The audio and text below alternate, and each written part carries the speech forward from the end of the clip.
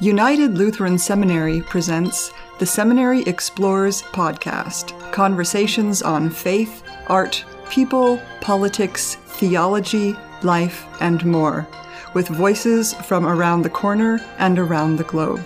Welcome to the Seminary Explores. My name is Nelson Strobert, and my guest today is Annabelle Markey. I should say Pastor Annabelle Markey, who is co-pastor at Community Lutheran Church in Sterling, Virginia. Welcome to the Seminary Explores. Hi, thanks for having me. Well, it's good to have you, and good to talk to you on this side of the ocean. And I'll explain. Yes. I'll explain it to our listening audience. Annabelle just returned from a very interesting trip that she had, and she went or walked on the Camino de Santiago. And I was interested. I followed her on Facebook and saw the photos, and I said, I have to talk to her about this experience. So I'm glad that you're available.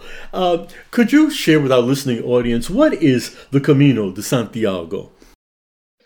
The Camino de Santiago is actually a series of different routes to Santiago de Compostela, which is a city in kind of the northwest of Spain, and it has been a pilgrimage site since, I think, the 9th century. You might want to fact check me there. Right. Yeah. That has been for hundreds and hundreds of years, and thousands of pilgrims have made the walk, the pilgrimage to Santiago.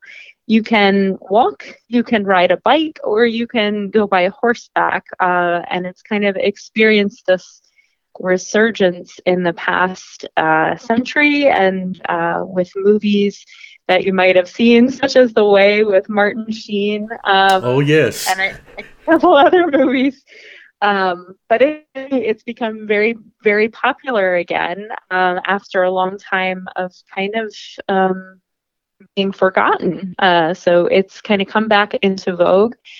And the route that I walked was the Camino Francis, which is the one of the most traditional of the routes that you can walk. It's at 490 miles across across France, France, starting in France, across Spain. Okay. Well, how did you become interested in this pilgrimage? Was bitten by the travel when I was 16, and got to go with my German club to Germany, and that was it. I was hooked. And a year or so later, I actually saw the Camino listed in a travel magazine and thought, that sounds crazy. People walk across the country? Like, that sounds really neat and wild, and that would be something fun to do. And it just sat there in my brain for the past couple of decades. Oh, okay. Until I thought, I have, if I ever have time to do this, I'll want to go. It takes about 5 weeks to do the route. So my sabbatical was coming up, and I thought, after COVID and pandemic and just all the stress, now's a really good time. So decided to pull the plug and jump in. Okay. Well, how did you make the arrangements? Through a travel agency, or did you go through a church organization agency? How did you make those arrangements? So the Camino actually has really pretty good infrastructure, since so many people do it. Mm-hmm. So there's a lot of information on online. There are also groups that will book your travel for you or help you to set up the trip.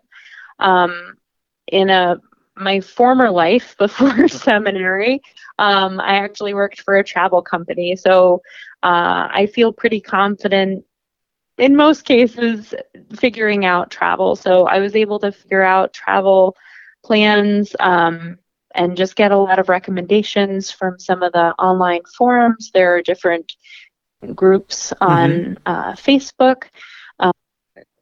There are two kind of main groups that I used that were helpful. One was for women who are walking on the Camino largely alone. Okay. Camigas is the name.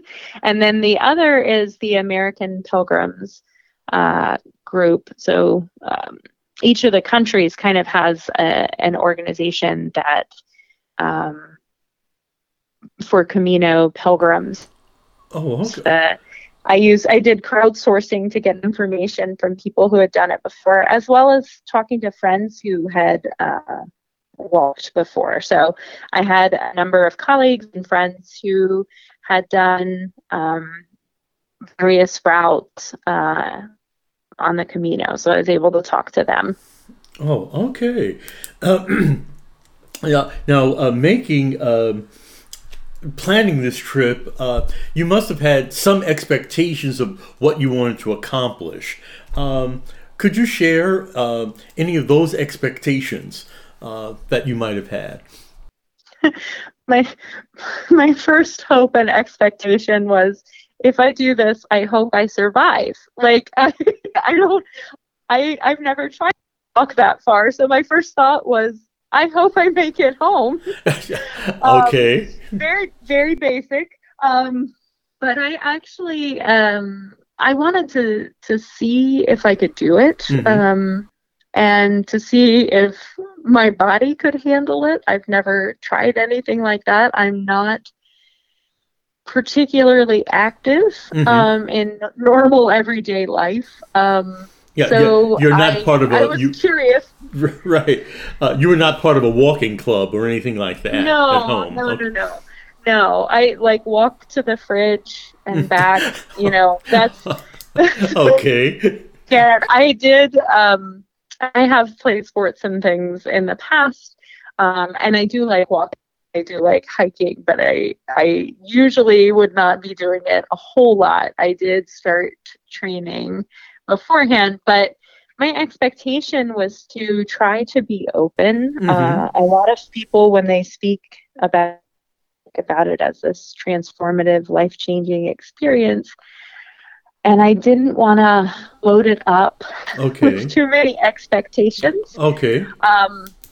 I wanted to be open to see how God would meet me on the road, and would meet me and fellow pilgrims in creation, in the places and the people that my husband and I were going to encounter. So I was trying to go in with a few expectations. Okay. Good. Yeah. Yeah. Okay. If during this trip, what would you say were the difficult times for you? We did experience some injuries along the road. My husband had some knee pain that was kind of exacerbated, going downhill. Right. Would flare up. Downhill is worse than the uphill. And then I had plantar fasciitis, which kind of flared up about 2.5 weeks in, to a point where it was really painful, and I couldn't walk around, and so I at that point thought maybe we're done with this trip, but was able to rest. Was able to send my pack ahead. There are pack carrying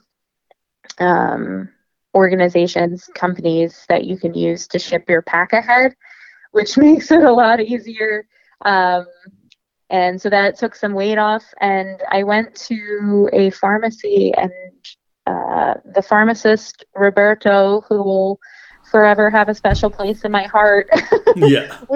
was able to get me a foot brace that enabled me to keep walking. Oh And my. so I credit that brace and Roberto's quick thinking on what might be helpful in being able to continue along the road. Okay. And you mentioned that it's 410 miles? About, 490 miles. oh, well, okay. 490 miles. How many miles did you were you able on an average were you able to walk each day? We walked anywhere from between 10 and 18 miles a day. Wow. So yeah, it's a lot of walking. We would start out early. We went in September and early October, and the weather was really great. But once it hits about 1 o'clock, the sun is really kind of unbearable. Okay. So we tried to get out early in the morning. We start Oh, 6:30 oh ish my. and walk, which was nice. It was actually turned out to be our favorite time to walk. You could see the stars and the moon, and it was quiet. You could just hear the birds and the crunch of gravel beneath your feet. So it was really kind of a magical time to walk early in the morning, and that would mean that we would finish up a little bit early and not have to be walking under the sun and the heat. So yeah, each day is a little different. You walk from town to town and stop in different villages along the Okay. way, Hmm. cafes and bars. So there's lots of breaks. Oh, okay. we, I think we ate every couple of hours. Like every time we'd get to a new town, we'd eat. We'd have a cafe con leche and Yeah. a zumo and orange juice, and whatever food was a keep walking. So it's a leisurely pace. Oh, okay. And the people were well. I guess they're used to these pilgrims going through their town and Yeah, welcome you. in a lot of places, it's my understanding that the towns along the Camino, because there are so many pilgrims, that's their main trade at this point. So Okay. it yeah, in many of these places, the towns themselves are very small. They're tiny, but there's usually a cafe Mm-hmm. um, or a restaurant, something available, or a bar, something where you can Yes. stop and get a meal. Um, but in many of the places, people have left to look for work elsewhere. Right. And so the towns themselves are really, in part, sustained by the pilgrims who Coming. are coming through. Yeah. Exactly. Um, I'd like to. What were your accommodations? You'd walk, let's say, 10 to 18 miles, and then were you in a hostel or a hotel, or how did that work for you? So there are lots of different types of accommodations available, and they will vary from town to town. There are some that are donations, donativos is what they're called.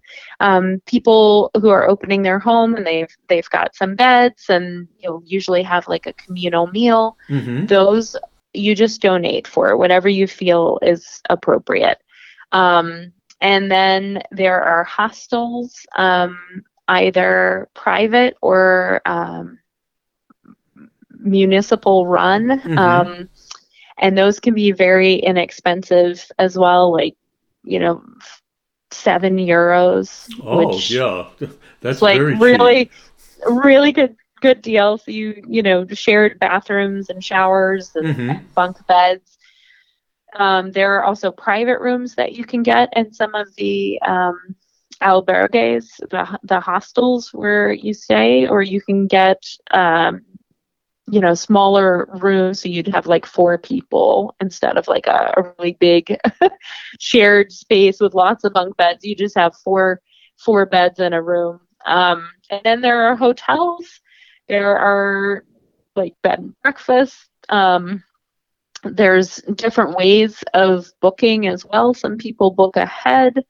Some people take their chance and see what's open. That's the more traditional way of just walking into a town and asking around, seeing what is available, and trusting that you will have a bed at the end of the day. Yeah, I was about to ask, did you make arrangements ahead of time, or did you, or did you wait until you got to the town to start looking for a place to sleep?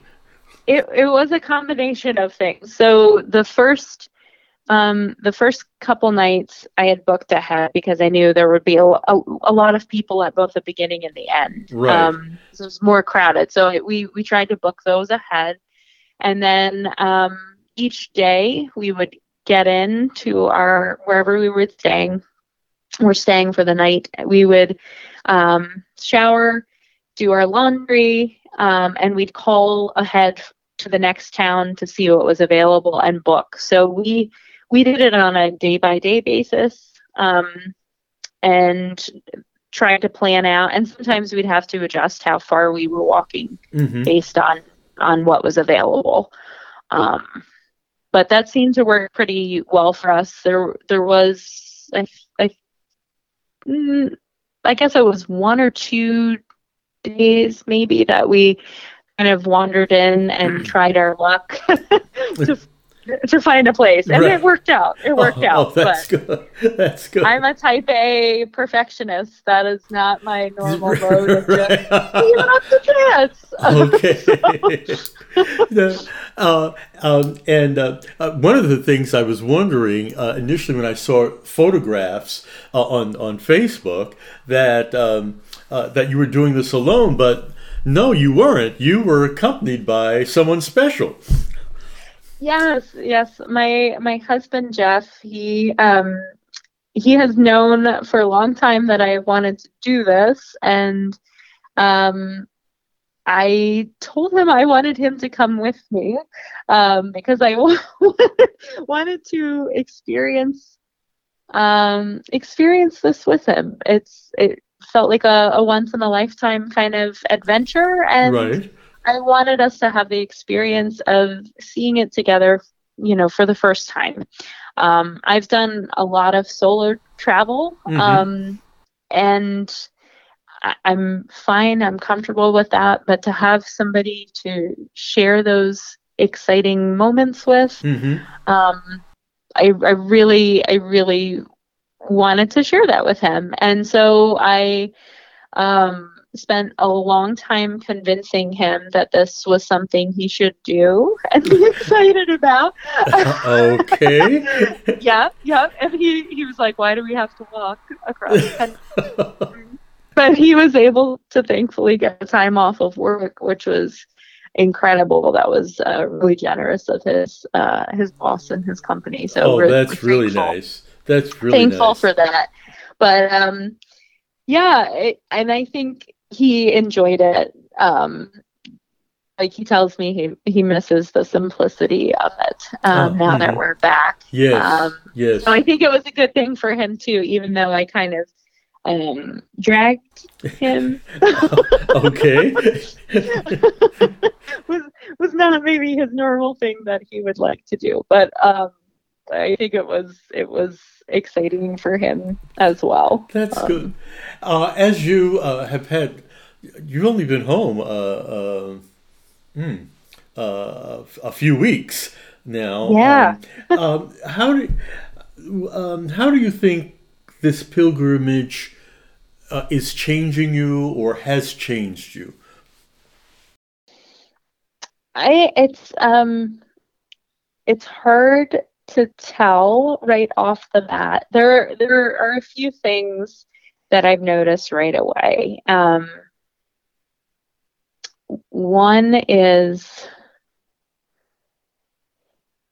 it slowed me down. Okay. In a way that few other things have been able to do.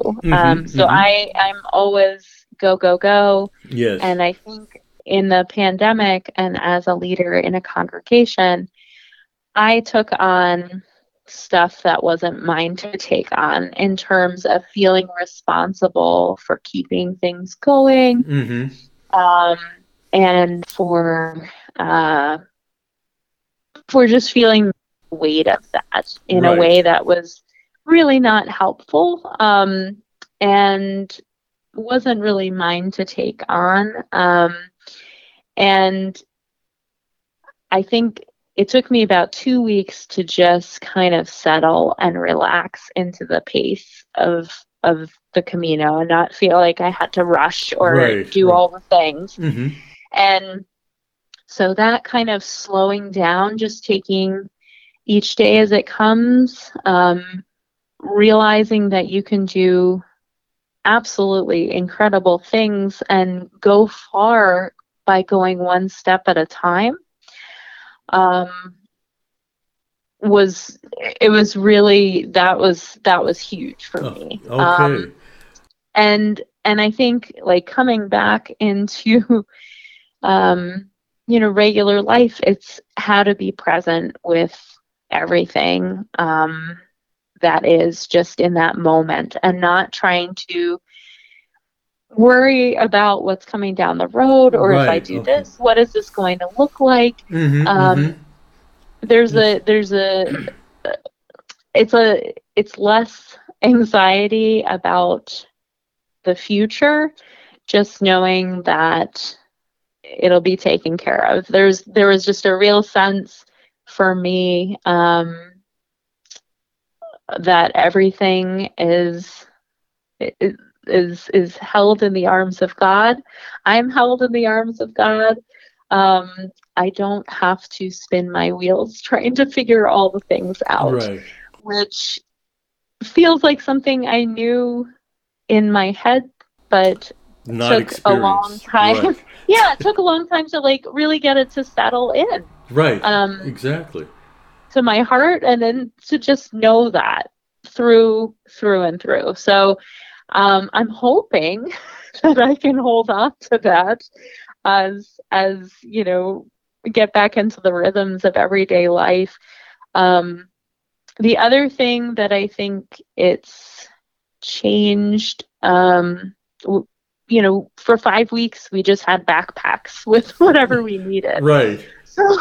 So coming back home, I'm like, we have so much stuff, and how much of this is not helpful, just kind of not only clutters up space, and is not being used, but is a burden that we end up carrying because it's just taking up space in our minds and our hearts, as well as in our house.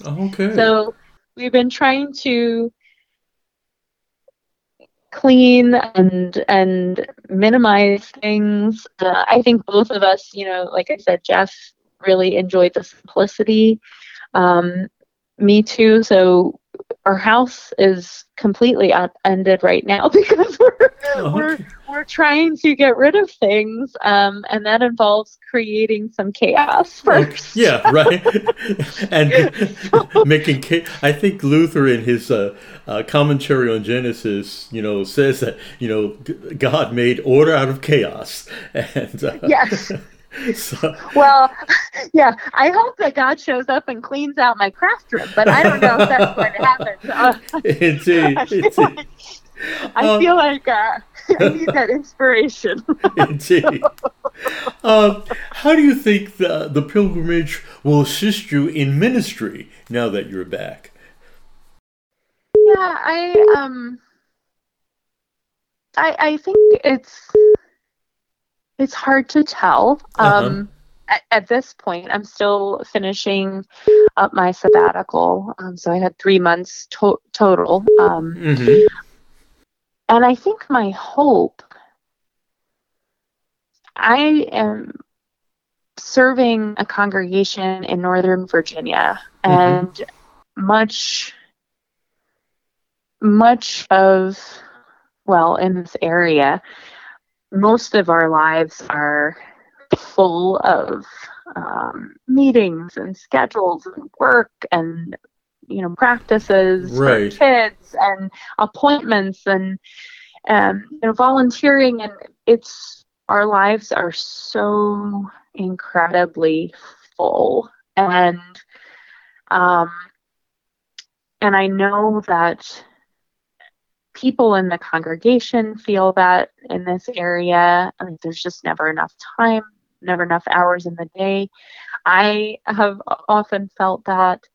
And so I'm wondering what this slowing down and being attentive, noticing how that might translate into my ministry. I feel like I've already kind of had that in terms of practices I was trying to get us to work on together because I knew the value of it.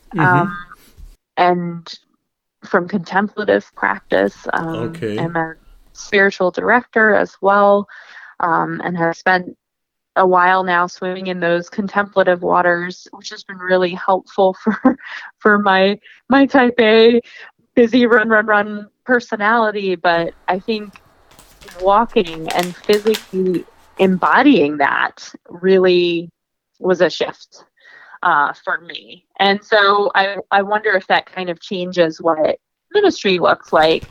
Also, just in terms of setting healthier boundaries on myself and on my time, in terms of meetings and what I take on as a pastor, as a leader, but also maybe in terms of maybe what we all take on as a congregation, and how we try and discern that together.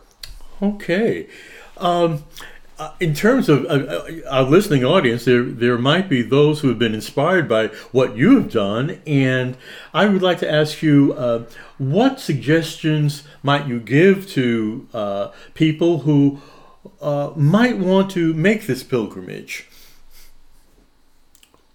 Any special preparation, etc.? Yeah, I think for me it was reading. I read Walk in a Relaxed Manner by Joyce Rupp.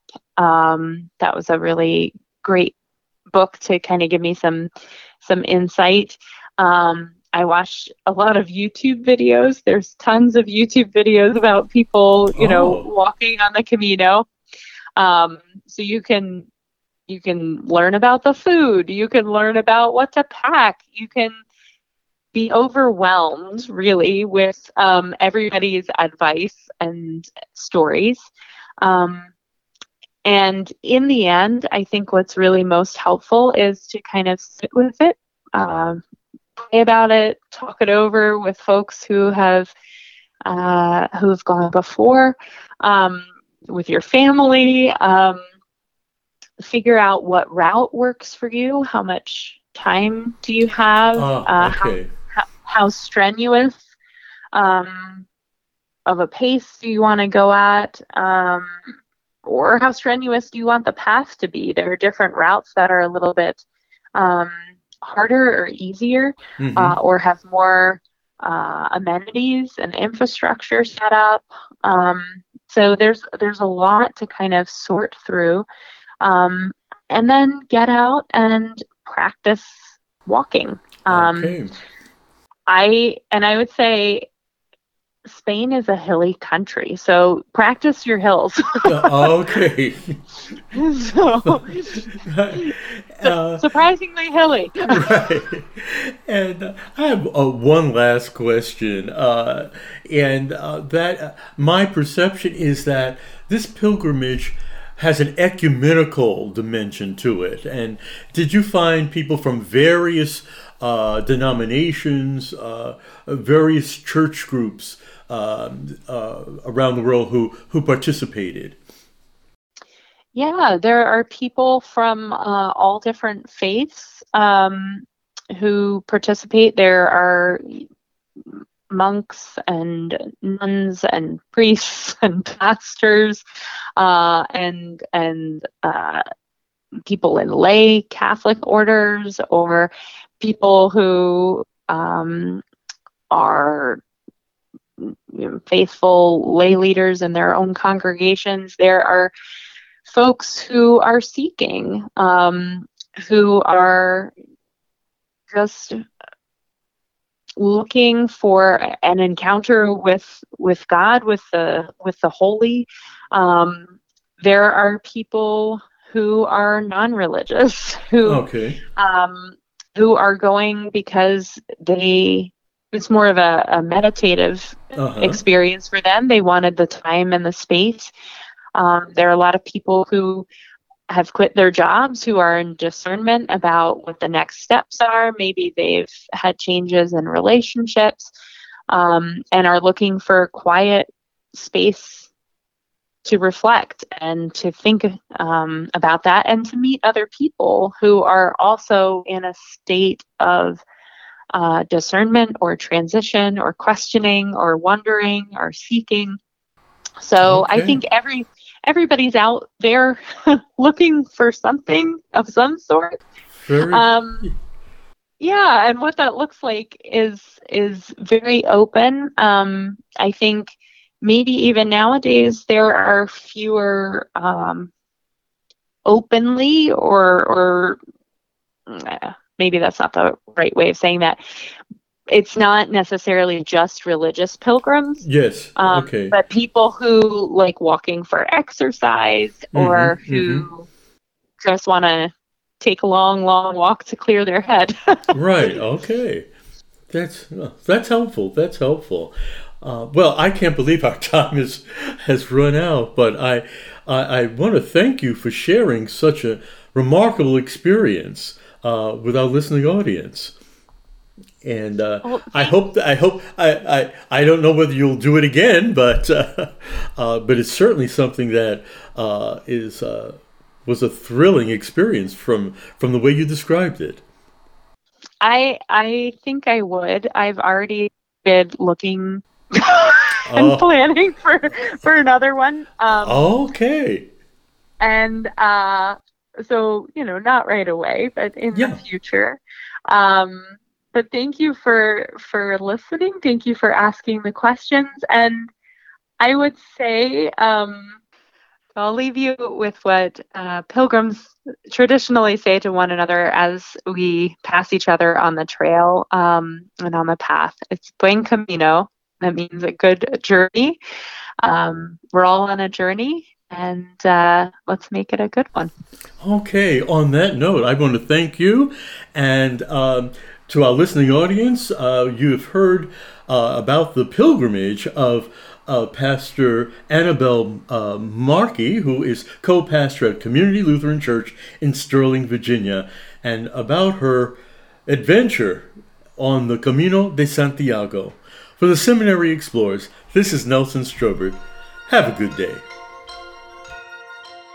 You have been listening to The Seminary Explorers, a production of United Lutheran Seminary with campuses in Gettysburg, Pennsylvania, and Philadelphia, Pennsylvania.